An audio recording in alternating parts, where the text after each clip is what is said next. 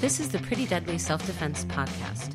I'm Susie Collick, the founder of Pretty Deadly Self-Defense. And I'm Kate Lismer, a writer, traveler, mother, and expat. As a woman who lives in a big city and likes to travel, I'm very curious about self-defense.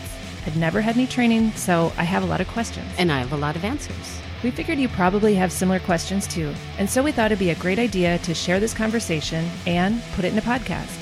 So welcome to the Pretty Deadly Self-Defense Podcast. We've talked about trauma on a number of different episodes, and I've talked about my experiences and you've talked about yours. And I wanted to ask you if you believe that people ever can totally recover from trauma. No.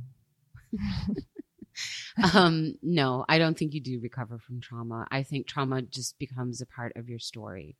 I think what we do though, and that sounds pretty defeatist and really disappointing if you're someone who's struggling with trauma at the moment. I think what we can do is learn how to release ourselves from the trauma loop, which is what many people suffer from. But the trauma is going to stay. You know, the traumatic event stays. It stays. It's now a part of your story. It's a part of who you are.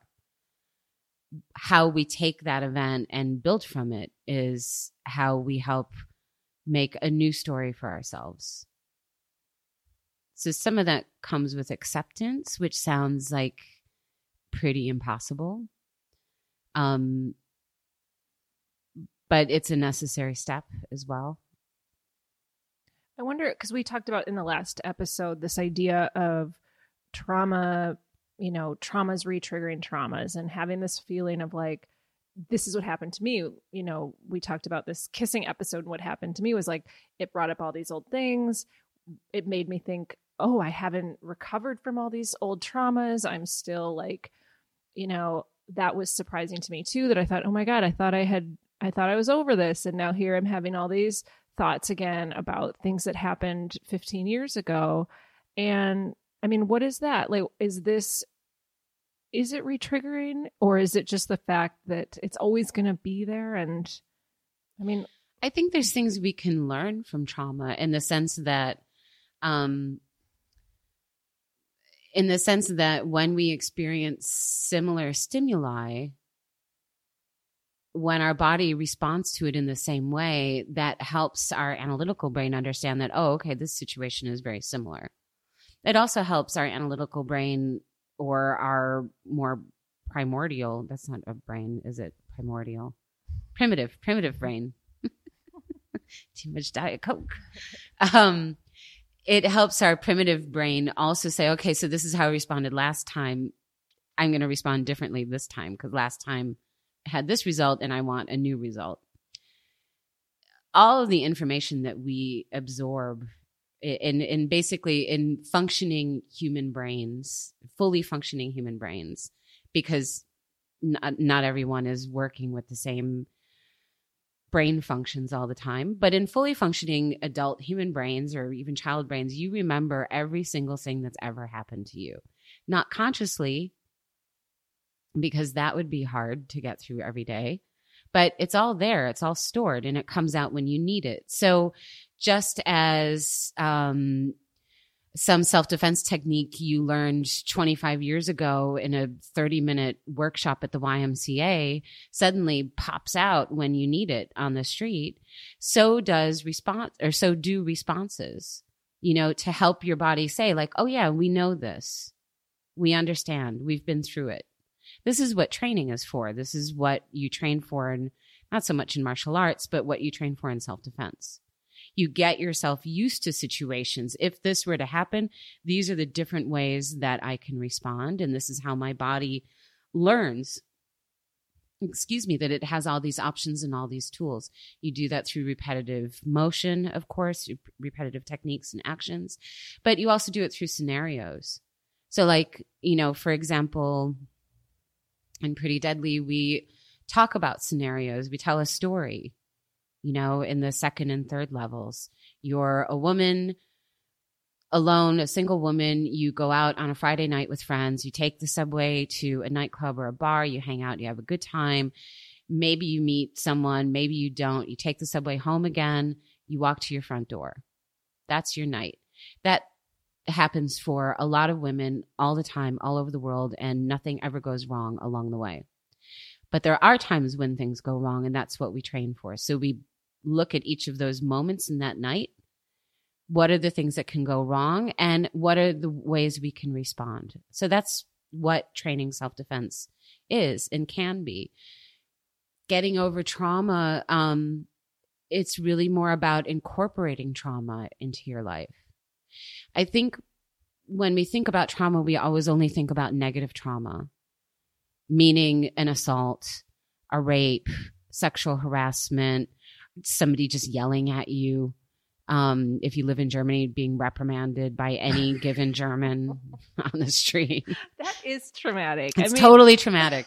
So it's, any of these things, or if you've had bigger traumas happen, all those are big traumas, but, a house burned down, a car accident, all of these really big traumas. And we always tend to think of trauma in these negative aspects, but trauma is simply a word. It's neutral. You can also have good trauma, or what I call good trauma. So the example that I always use in Pretty Deadly, although I use it so much that I don't think it would be a trauma if it happened in real life, is if I suddenly got a call at 5 a.m. saying, congratulations, you won the Nobel Prize. This would also be a trauma. No one in my family has ever won the Nobel Prize. I don't know anyone who's won the Nobel Prize. I've never had this experience before in my life. I would have a traumatic response. That traumatic response would look a lot like a traumatic response to a negative event. I would get full of energy. I might start shaking. Oh my God. I would jump out of bed. I might scream. I would probably call people. I might burst into tears. All of those things. And then I would replay this over and over and over. And if I never move on from this moment of trauma, I might replay this phone call for the rest of my life at cocktail parties and annoy the hell out of everyone I ever talk to. Oh my God, she's going to tell that story again. That's also a trauma loop. Well, then how would you define trauma? Just some physiological response to an event? No, so in the trauma that I'm talking about, it's a psychological response or an emotional response. It's experiencing an event for which you have had no prior context. I screwed up the grammar on that. But yeah, you have no prior context for this experience. Your brain doesn't know what to do with it. So babies are just like in constant trauma. Yeah, actually babies do. It's a traumatic experience being born. My sister-in-law is kind of like a baby whisperer. And she talks about this a lot, or she did talk about this a lot, like when my nieces were born, because one niece, I hope they're not listening. Sorry. One niece was like super chill and slept all the time as an infant, and the other one was always crying, and they're twins. So the chill one pushed the crying one out. So she was kind of forced out in the world a little faster than she wanted to go. And she had a really hard time adjusting to life outside the womb. And she was she had a traumatic response to it. So yeah, babies are nothing but trauma for them, which is why it's important to nurture infants, and make sure that their other needs are being met, or when they're experiencing new things, they're experiencing those things in safe ways. Like when you take your baby to the ocean for the first time, it's not like, here's the ocean, and everybody's screaming.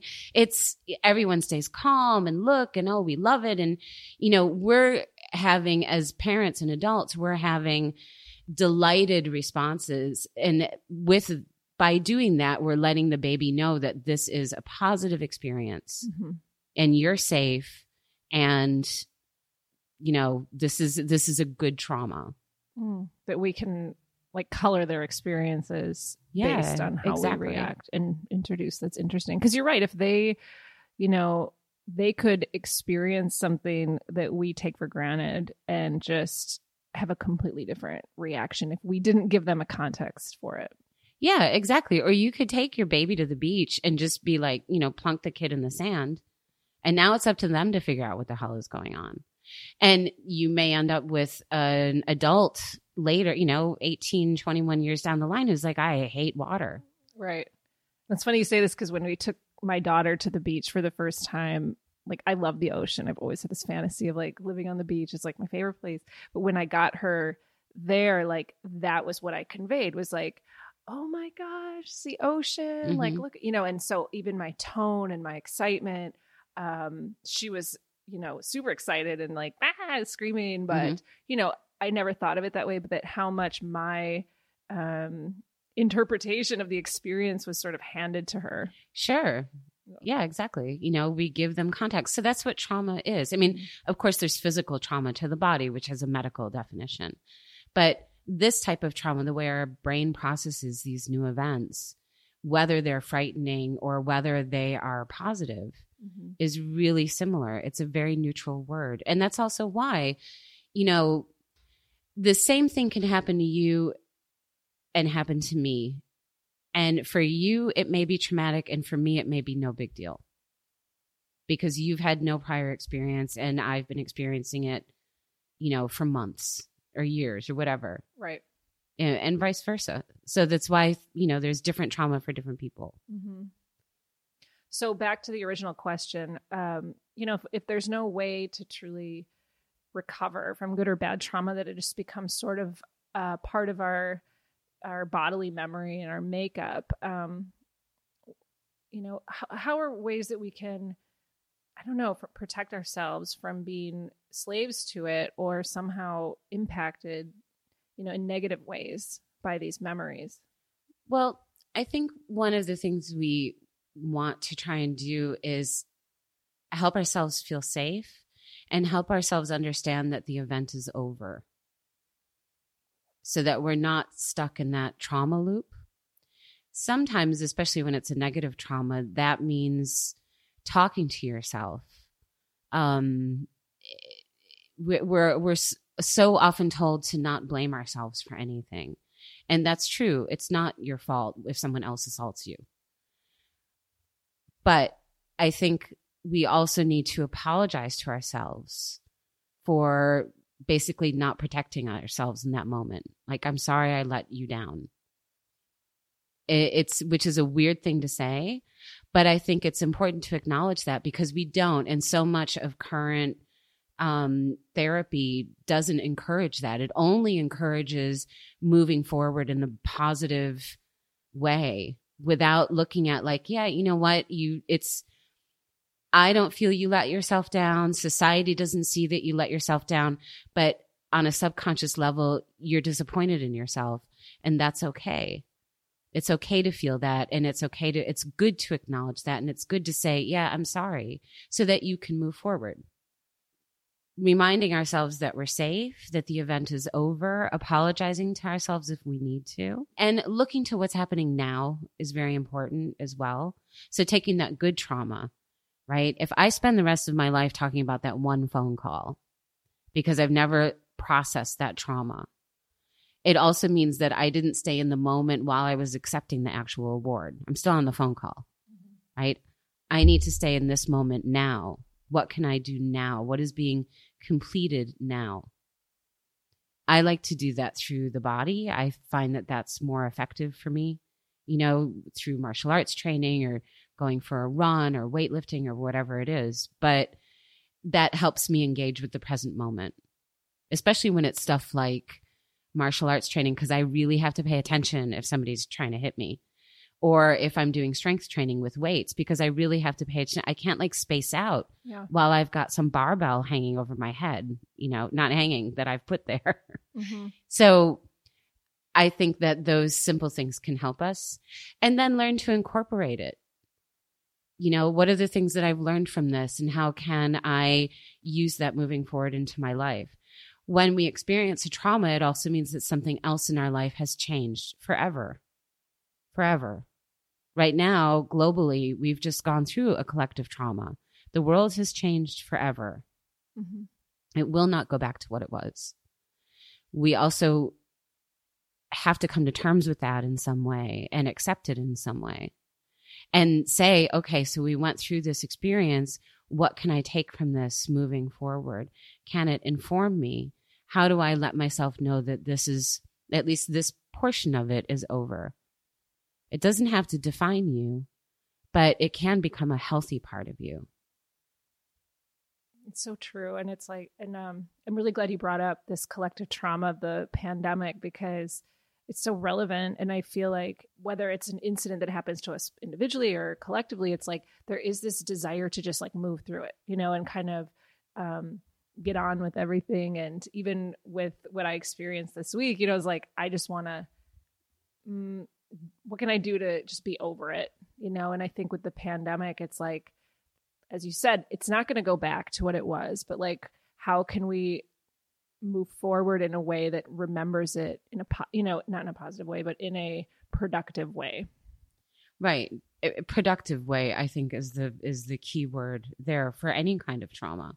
Yeah. You know, as much as you can. And some traumas are, regardless of what the actual event is, you know, they can do damage, and they can do permanent damage. And that is horrible, but it exists. Right. And it's, sometimes it's just a matter of accepting as well. But yeah, how do I get over it? I just want to get over it. You're never going to get over it. You don't ever get over anything. The only thing you're ever going to get over is life. The second you die, you're over it. Everything else, you carry it with you forever. And that's an okay thing. That's what makes us dynamic and vibrant and three-dimensional, fantastic, fascinating, infuriating human beings. Mm-hmm. But it's learning to accept all these things, and how do I weave these things into my story in the most productive way. Pretty Deadly Self-Defense is a self-defense program created by a 20-year martial arts veteran and violent crime survivor, Susie Collett, based in Berlin, Germany. You can learn more about Susie and the Pretty Deadly Self-Defense program at prettydeadlyselfdefense.com.